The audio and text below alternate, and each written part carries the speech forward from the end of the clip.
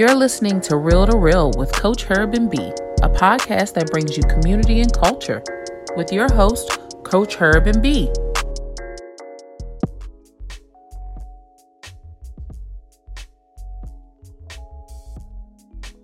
Your beard start looking like a fisherman. Your character, B looks like Kurt, but you look like the fisherman from Jaws or something, bro. You like that? It's not accurate with your real beard. Your real beard looks. Man. Your real y'all. Beard is fly. Right. Your real beard is fly. I'm talking about your cartoon beard. My cartoon beard. I tried to compose it to get as close as possible. But he actually sent me a whole nother avatar, and I was like, no, I'm not doing that. Yeah. Well, because mine doesn't look right. good. Hey y'all, it's Coach Herb. Welcome to our podcast. And my girl, as usual, Miss B, and What's up, the guy y'all? behind the avatar is Mr. Ben, and I have one of my closest friends and a guy that I admire, Mike Ellison, who joined us tonight to, go over a few topics of life and all of that good stuff. So say what's up, y'all. What up, Thanks though? for What's joining happening? us, Mike. Thanks for having What me. up, Joe? What up, We though? truly appreciate it. Detroit. That's that Detroit thing. What up, Yes, absolutely. So let's get real, y'all. Let's get real, Mr. bro. Ben, what you got for us tonight? Thank you for the nice introduction, Coach.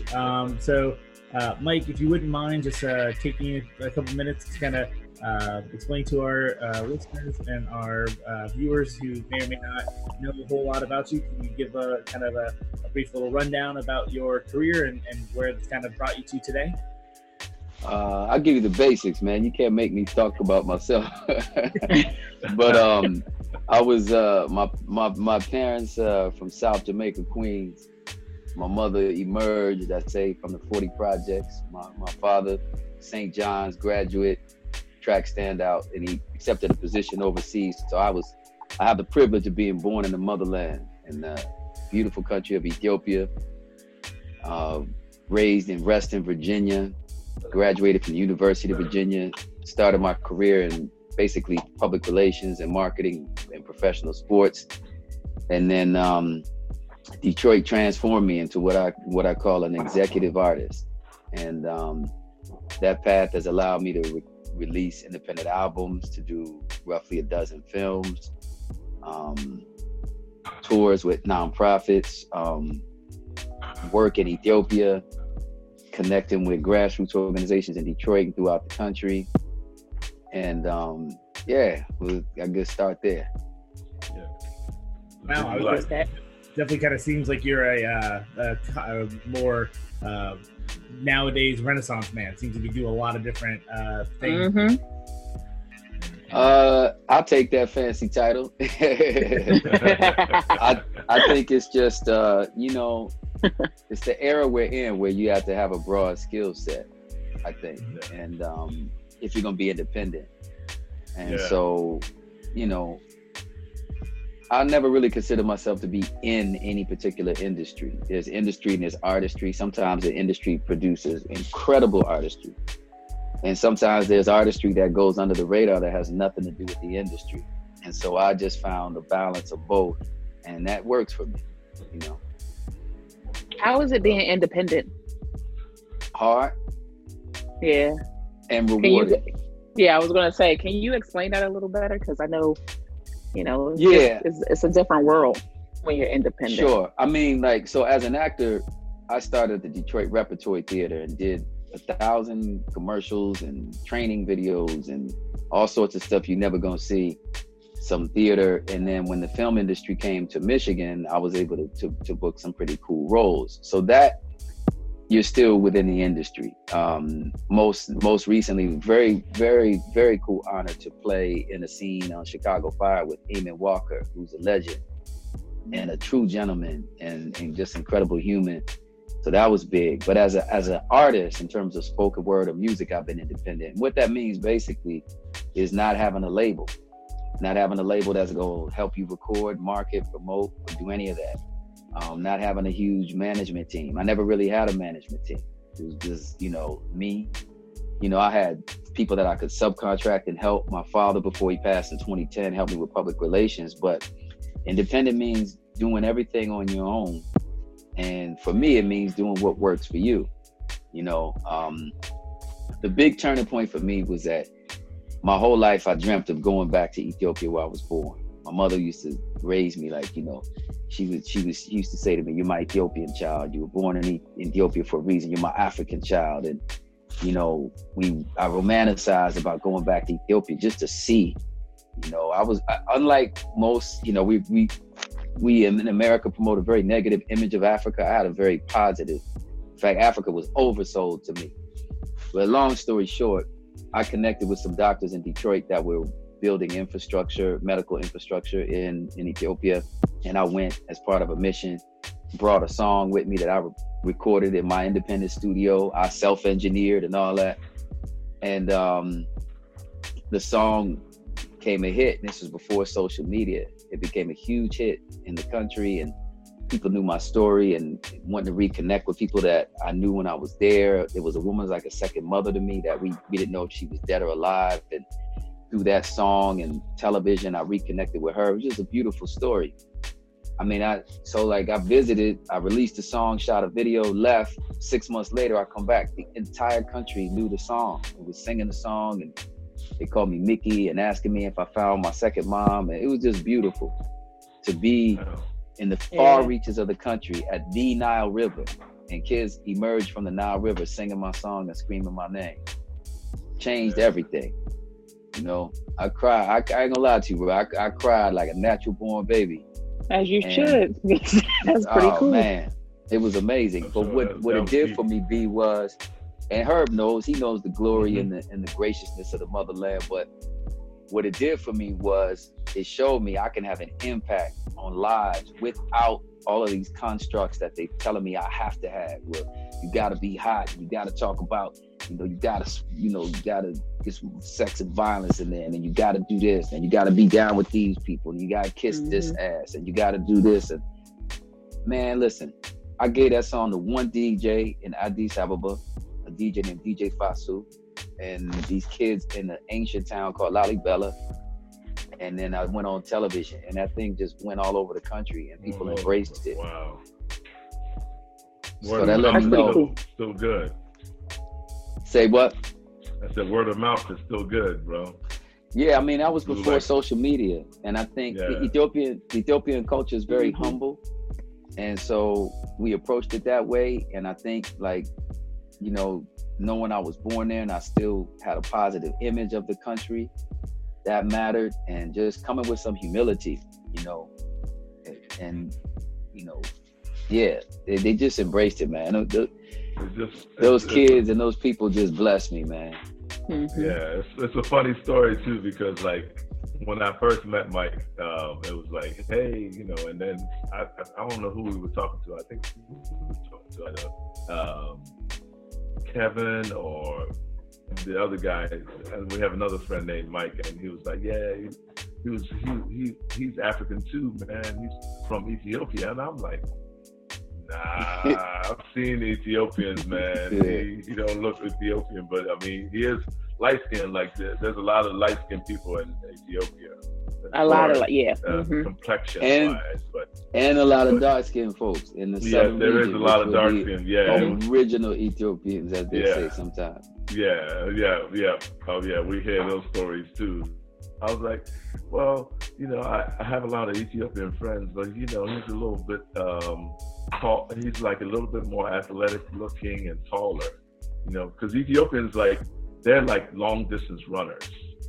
So they're built a little different from, like, it goes region by region, like east, middle, central, and then you got West Africa and South Africa.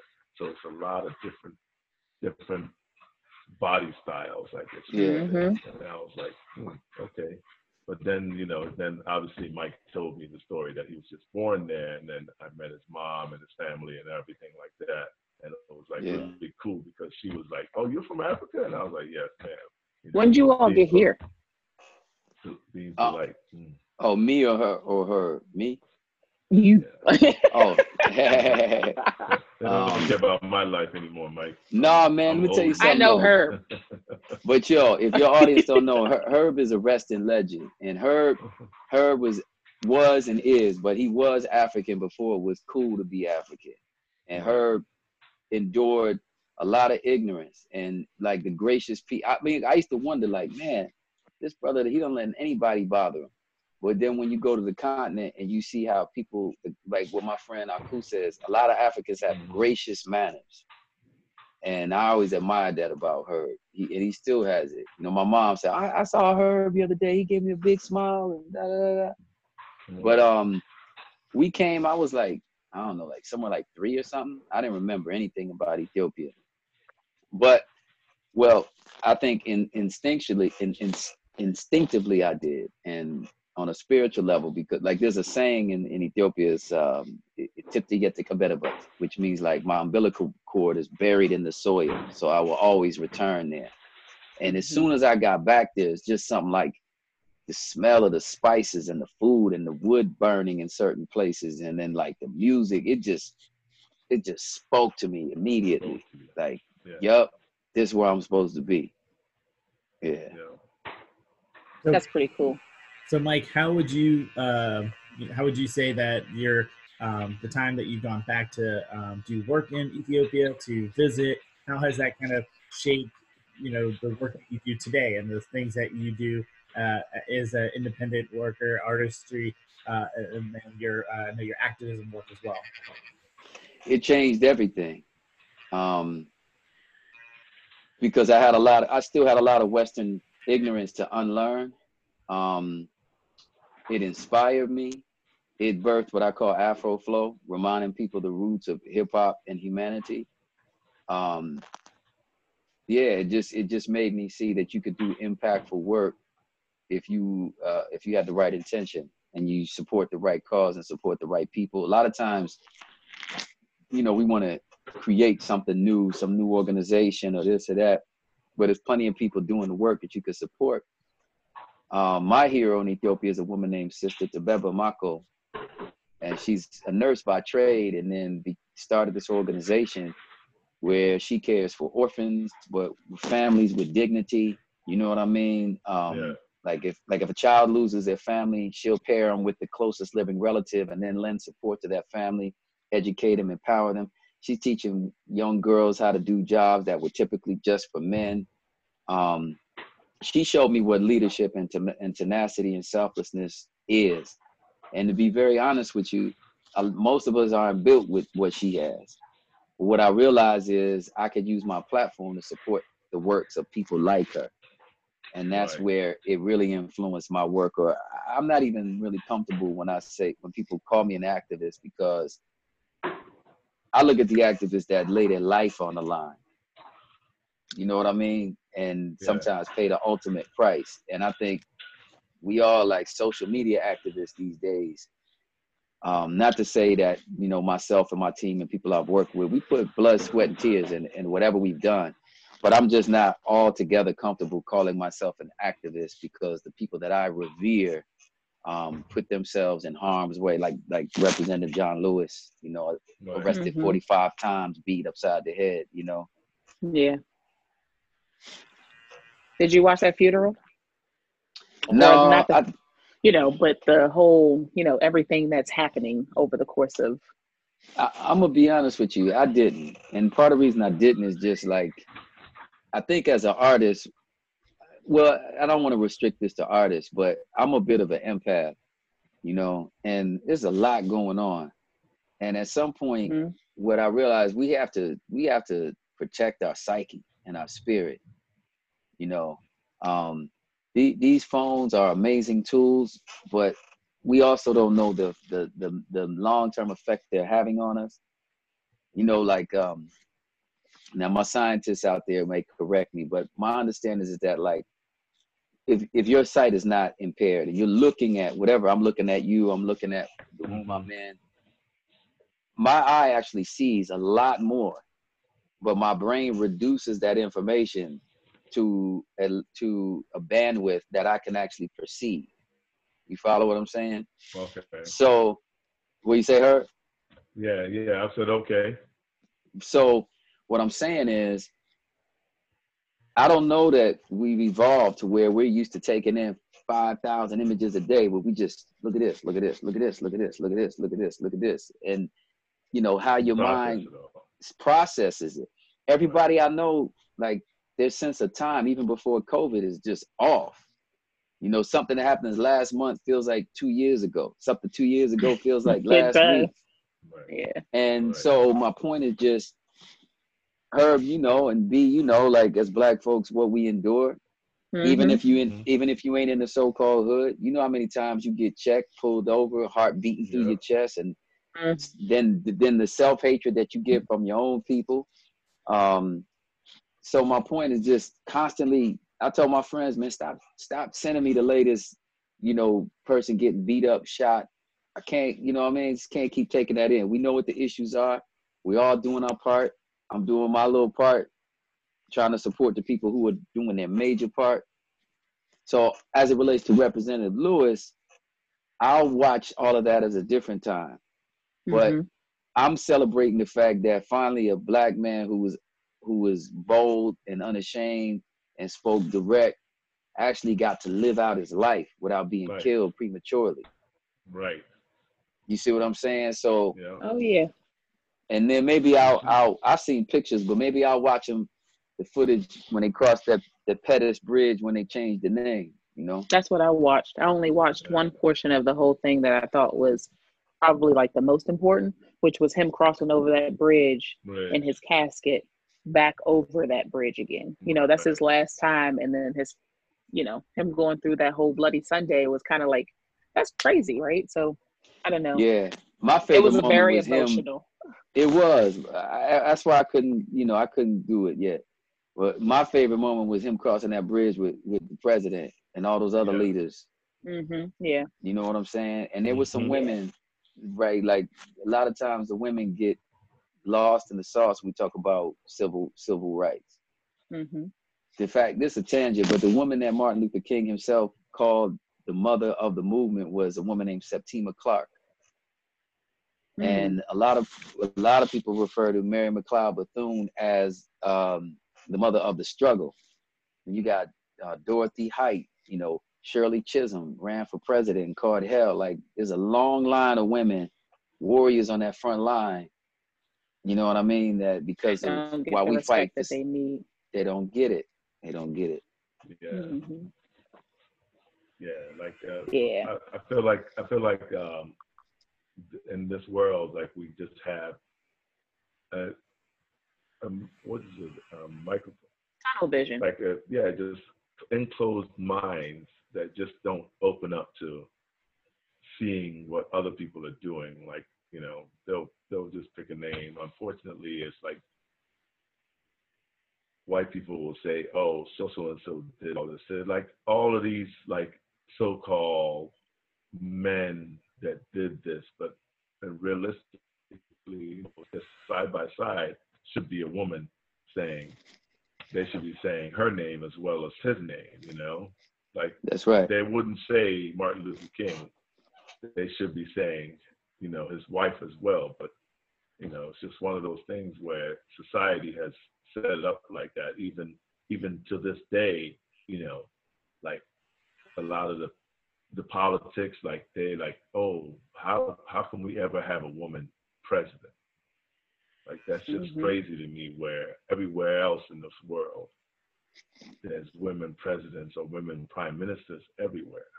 That's right. Women in power. Yeah. Women in power. Like, it's not, if you look but at that here, model, and they're not doing it, they're not doing it anything bad in their country, but we're still like, it feels like we're still back in the dark ages a little bit sometimes. Well, we are. We're hypocritic. We're hypocrites. Yeah. You know what I'm saying? We're a very hypocritical nation. And you know me, Herb, we've been talking, these issues been on my mind since elementary school. So when we were in high school, everybody wanted to hoop. Like, man, nobody want to hear that, man. Just check the ball up.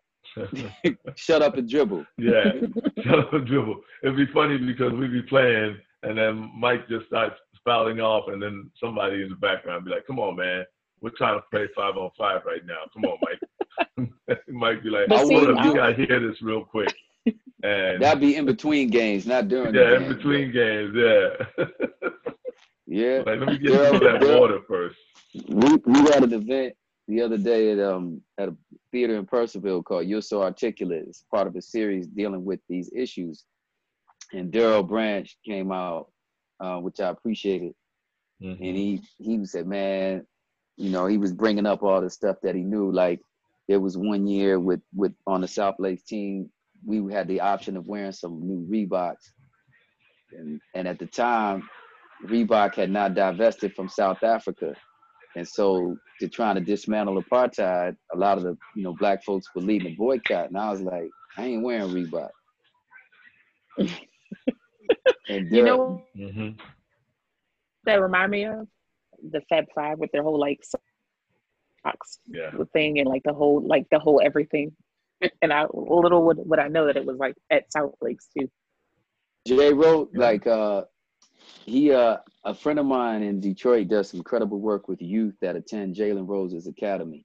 And we had a fundraiser last year that Jay Rose attended himself.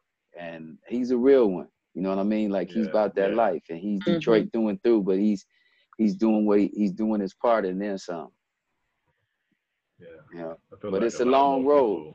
A lot more people need to do that. And you know, I was watching this show, and Draymond Green, who's from Michigan as well, and he was talking about how he, you know, a lot of athletes, sometimes they just go through and they do camps, and, you know, sometimes they'll do a free camp or whatever. And he's saying to himself, he's thinking like, you know, it's actually time to actually teach our youth more so than just, you know, just give them a basketball and do some drills and be like, sign some autographs. But you really need to just say, we need to sit down and learn.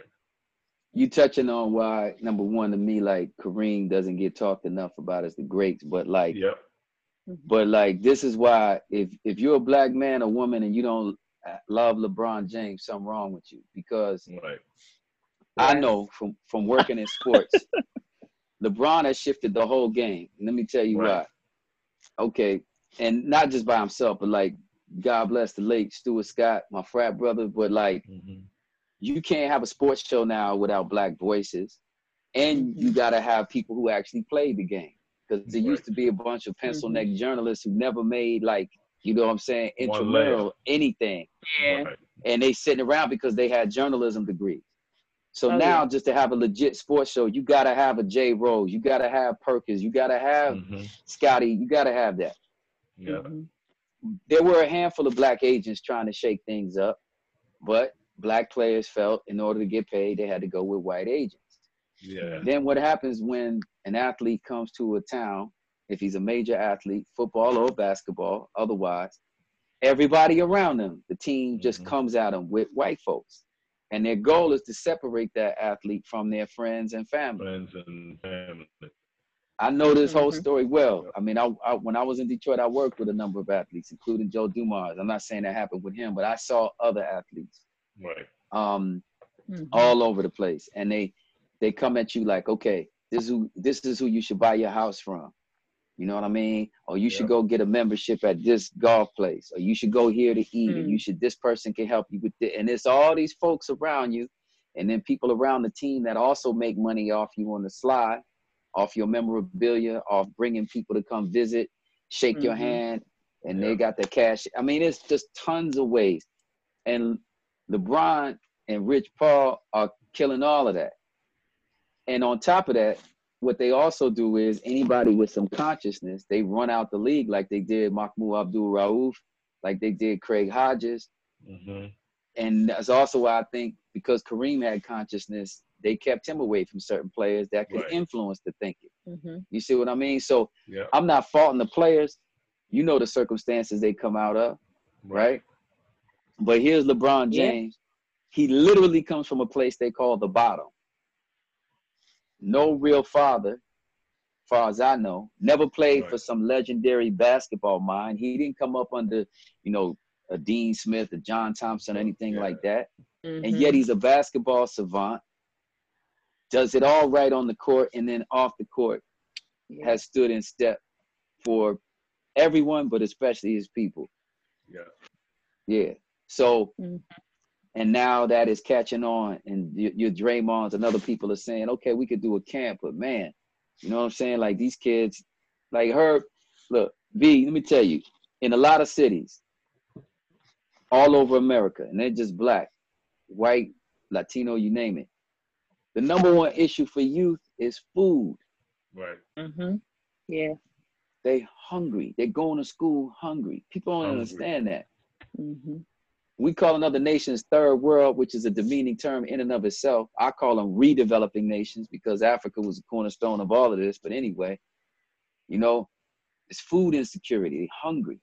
Right. And all this is coming to a head right now. Yeah. So I see I got one of them tangents, B. I'm sorry. Oh, no. I'm trying to hold myself back because I know that I have a lot of feelings. A lot of stuff. Don't hold back, sister. Like, so you know, we, like I said before, we grew up together. So it was like Mike was a good guy. Just we were all basically all pals. We went to each other's houses, hung out. Mike played on the basketball team, the legendary 1989 basketball team, state semifinals. I was going to ask they that. They should have won it all, but you know, they just ran into a little bit of a team that was full of some tougher, let's just say tougher guys. Hampton High School, right, Mike? Was that the semifinal game? Yeah, I know man. It's bringing back bad memories. I know, but you don't want my opinion about that. Look, man. You know, it's 2020, man. You can bring it back just a little bit. You know. Hey, man. That was a hell of a run y'all went on, man. You know. It was a nice run, but man, we didn't get to the final game, bro. Like. I know. Hey. That was painful. I got my feelings about it. You won districts, you won regionals, you should have won states. But, you know, that's another At least you made it that far. Yeah. Yep. Now, I mean, you know what? I have nothing but fond memories playing basketball. Team sports have influenced me my whole life. Team victories are more fun to celebrate. You know, I think both of y'all know the African proverb, if you want to go fast, go alone. You want to go far, go together. But sometimes you can't roll with everybody because what you see and what you understand and what they see are two different things. And if you become aware of certain things around you, like racism, and it's blatant, and you're the only one talking about it, it becomes a very lonely position that you find yourself in. I feel you, man. I felt it from day one. So, like I said, I dealt with, I would say, prejudice and racism all lumped into like the same thing when I was growing up because you got extreme self-hatred aimed. People with extreme self-hatred aimed at you, bro. You got it. I mean, Herb, that's how I told you. You got my maximum respect. You can call me anytime, anything I could do to support what you doing, bro. Right, brother. So it's good to have you give us a little bit more perspective on life, man, because you know I've dealt with different things and you've dealt with different things, and like as far as like, would you think that your future is looking like as far as all the other stuff that you're doing, all the projects you're doing and stuff like that? Man, you know what? A guy I like listening to this mystic yogi and author named Sadhguru, but he said, I don't know it. 3 of the most powerful words because they open the door to learning. And to be honest with you, brother, I don't know because I couldn't have predicted some of the things I've experienced. I mean, what I can tell you that I can control, I'm going to continue doing a lot of voice work, which I do. I'm going to be continuing with this series, You're So Articulate, here in Virginia. So I'm back and forth between Virginia and Detroit. But most of the time when I was in Virginia, it was just about laying low and seeing family. Now, especially because of the times, I want to be involved and reconnect and contribute somehow. In short, I would just say I've been very blessed to match my passion with meaningful causes that are bigger than me. You know, if you can connect with something that's bigger than yourself, then it makes it easier to rope in your ego. You know what I mean? Right. But if you start getting caught up in all this other stuff, then it could take you astray. So right now, in the times that we're in, and then there's people close to me I've lost in Detroit and overseas, I'm just grateful for life itself.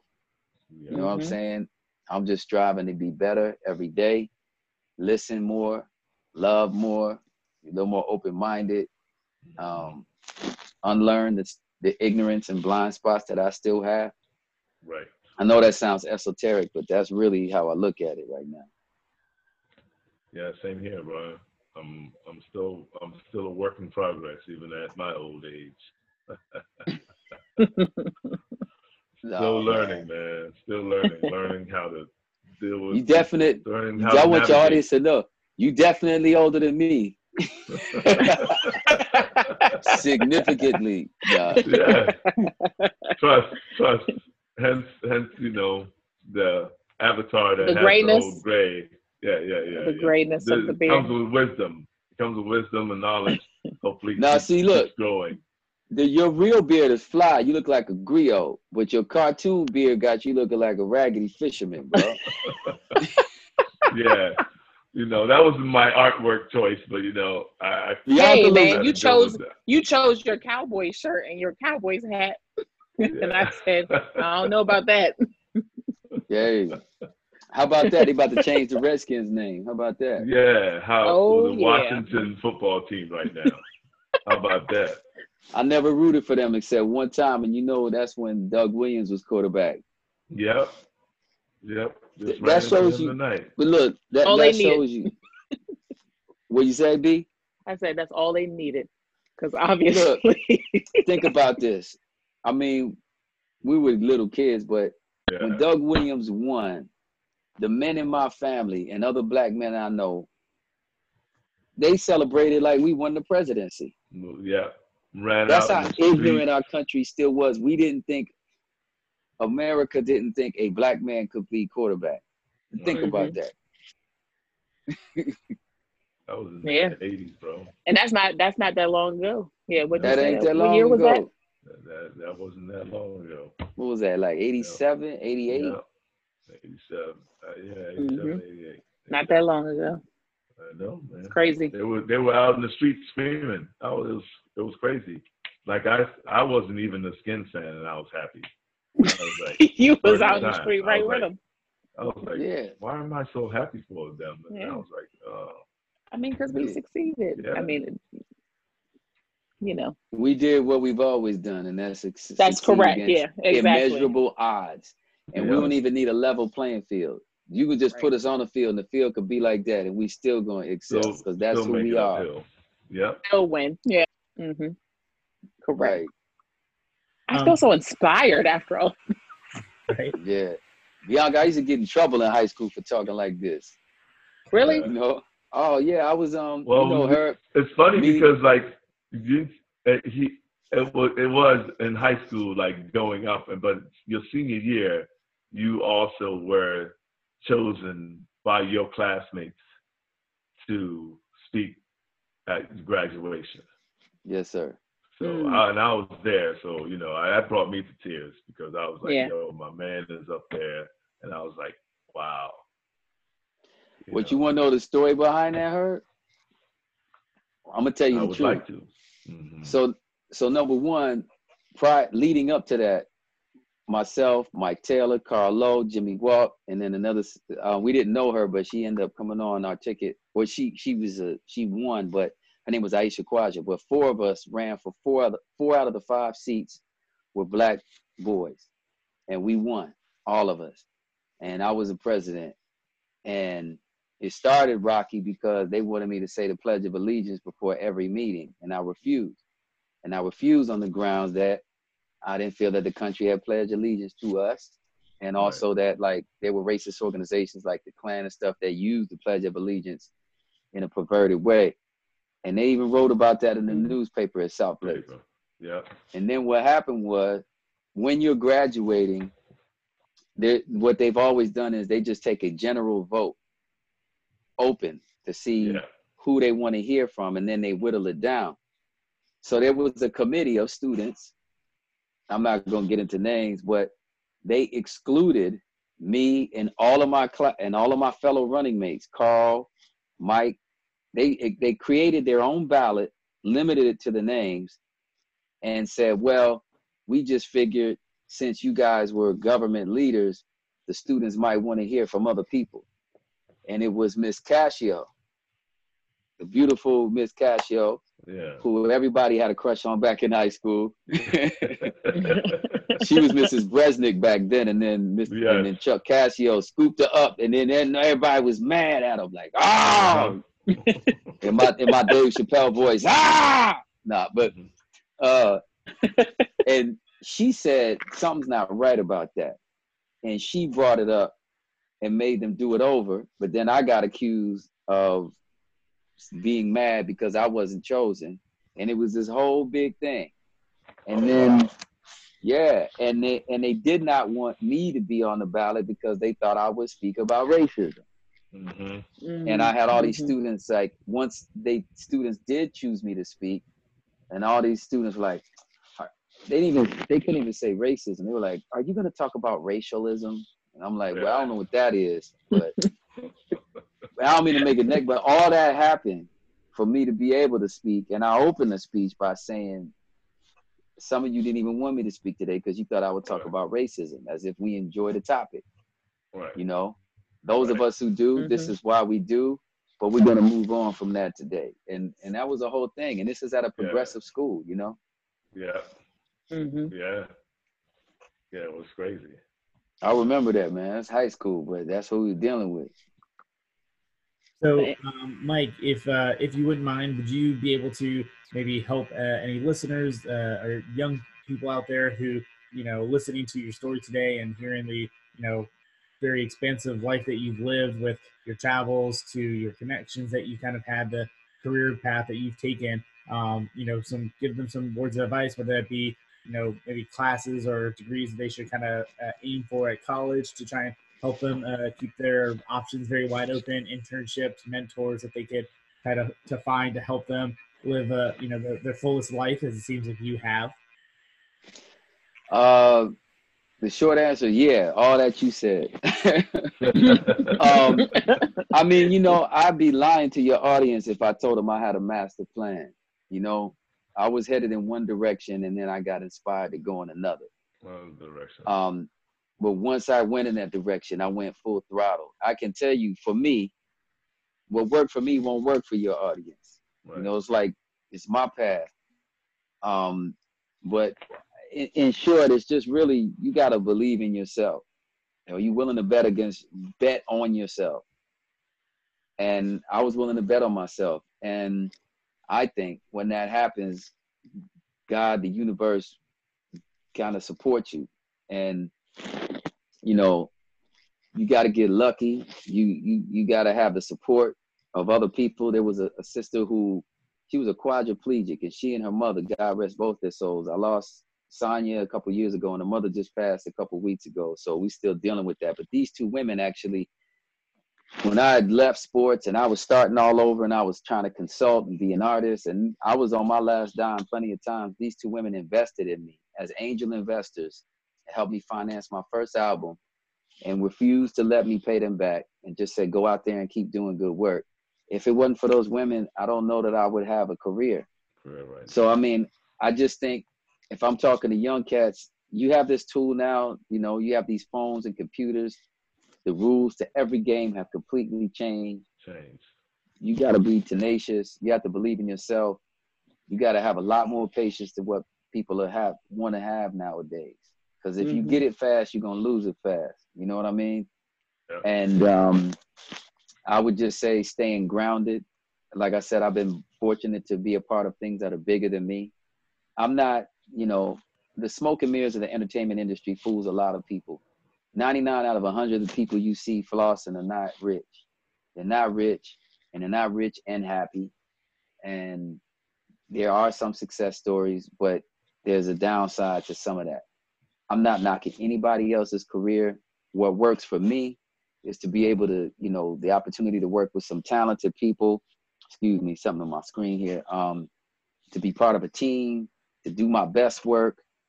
Thank God for every opportunity I get lucky sometimes. I mean, some of the most incredible experiences I had, I couldn't have orchestrated myself.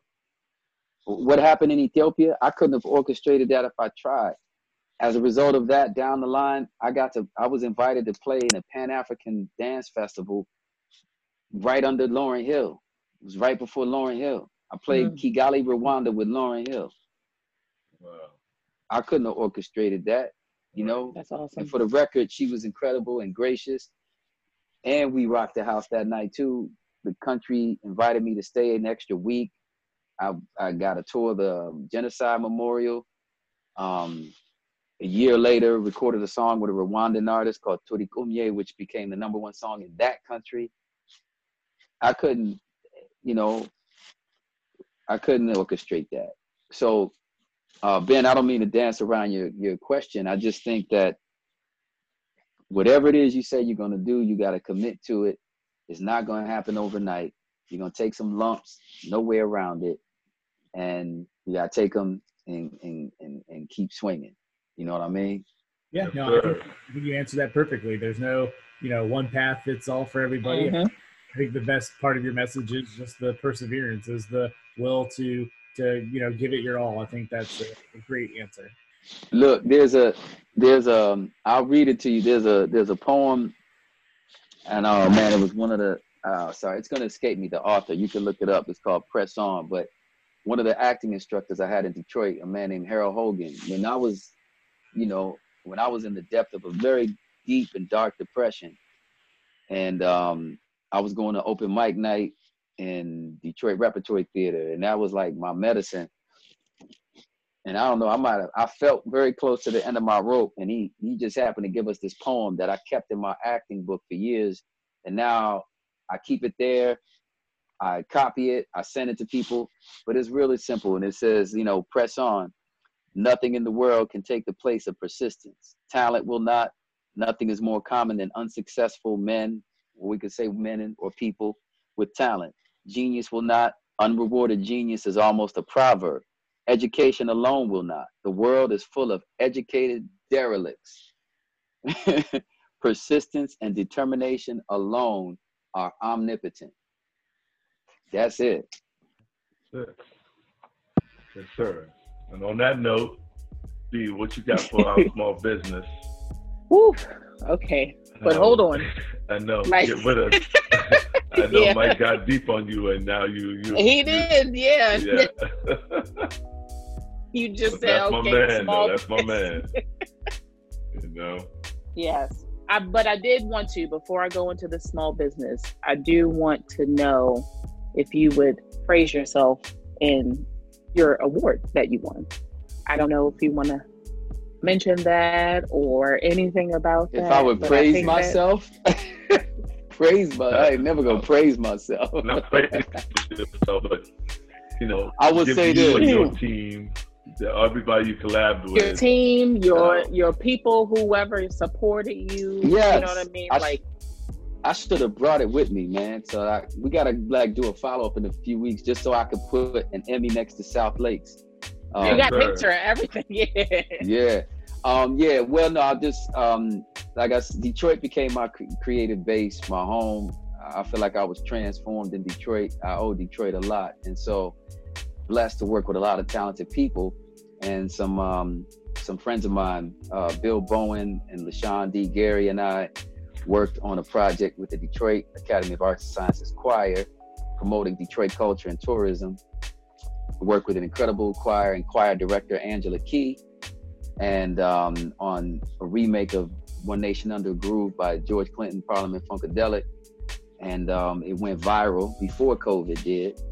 And it earned us an Emmy. So we won an Emmy about a month ago that we're very, very proud of because of the quality of the project, the people involved, and the message that was in the song. Yeah. Yeah. That was a cool speech that you gave after you carry that thing and giving them the shout out. And if anybody knows, just go on there. I think you can actually YouTube it and it'll pop up. Yeah, if you put up One Nation, it'll come up. Yeah, what you talking about her? We wanted to shout out Angela Key because she's a choir director, and like a lot of teachers, like she works a full-time job. She's also as you know, the issues we're dealing with as Black folks. It's an intentional system that kind of removes men from the picture.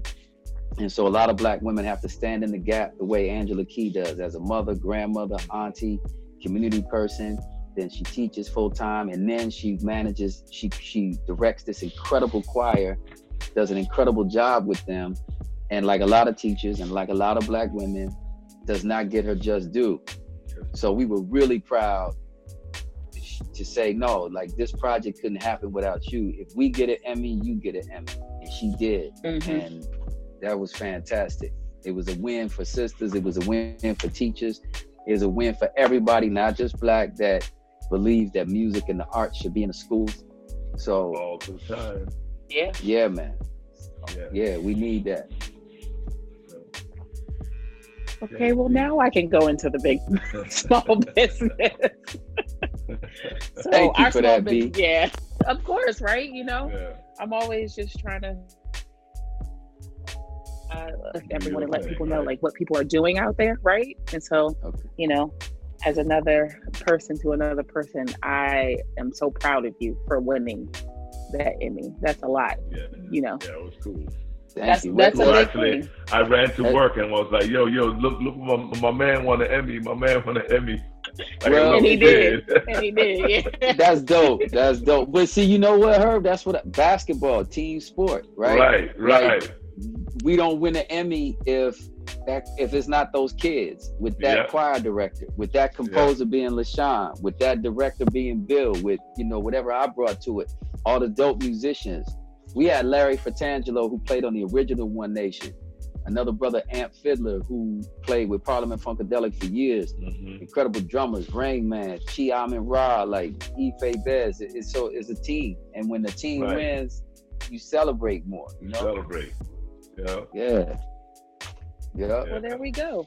So I'm going to take this time to talk about Greater Reston Living, which is our small business of this evening. We will be doing episodes with them, a series more so, very short series about real estate. And so Kathy and Graham Tracy are the owners of Greater Reston Living, and they are located in Plaza America. And that is in Reston, Virginia. And they sell homes in Northern Virginia, of course, but can direct you to anywhere else under Keller Williams. And so I just wanted to take time to highlight them. So you'll see information coming out about their episodes, and we'll help promote her too. And you'll see her information right across here as well. So Greater Reston Living.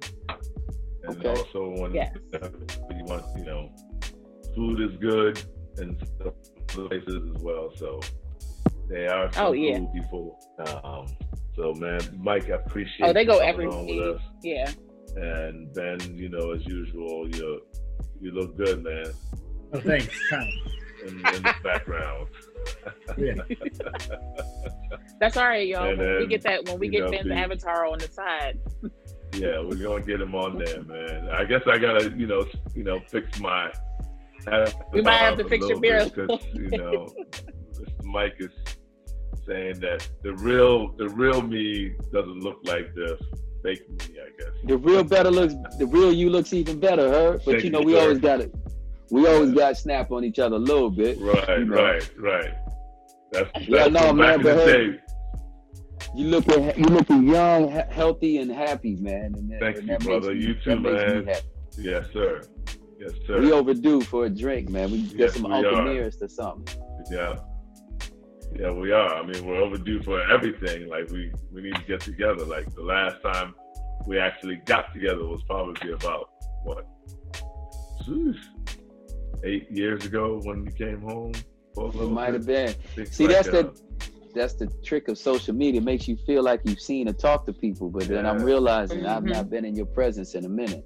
Yeah, I mean, the last time I saw you physically was at a basketball game, my son's basketball game, which was over a year ago. Oh yeah, that's right. That's right. Yep. That's right. That's right. Yeah. I saw young Herb. And your son got more game than you. Nah. Yes, he does. Yes, he does. He won a lot more than I did. I only played one sport. He played several. He played football, basketball, lacrosse. That's dope. That's the plan, right? For the next season to be better in every aspect if possible. Every aspect. Keep it going. All right, brother. Appreciate it. Appreciate you guys. Let you go. You know, I know you're a busy man, and maybe we'll have to link up and do another episode with you if you anytime, man. Please allow us to contact. Yeah, do a follow-up episode for sure. Yep. Okay. Well, I'd love to. Anytime, anytime, Herb. Yeah. Anytime. Bianca, so nice meeting you. Ben, nice meeting you. No, it was so nice meeting you. Thank you. Yes. Love what y'all doing. However I can support what you're doing, please let me know. All right, brother. Thanks, Mike. All right, man. Thanks, appreciate it. All right, y'all. That's a wrap. We'll see you when we see you. All right, one love. One love.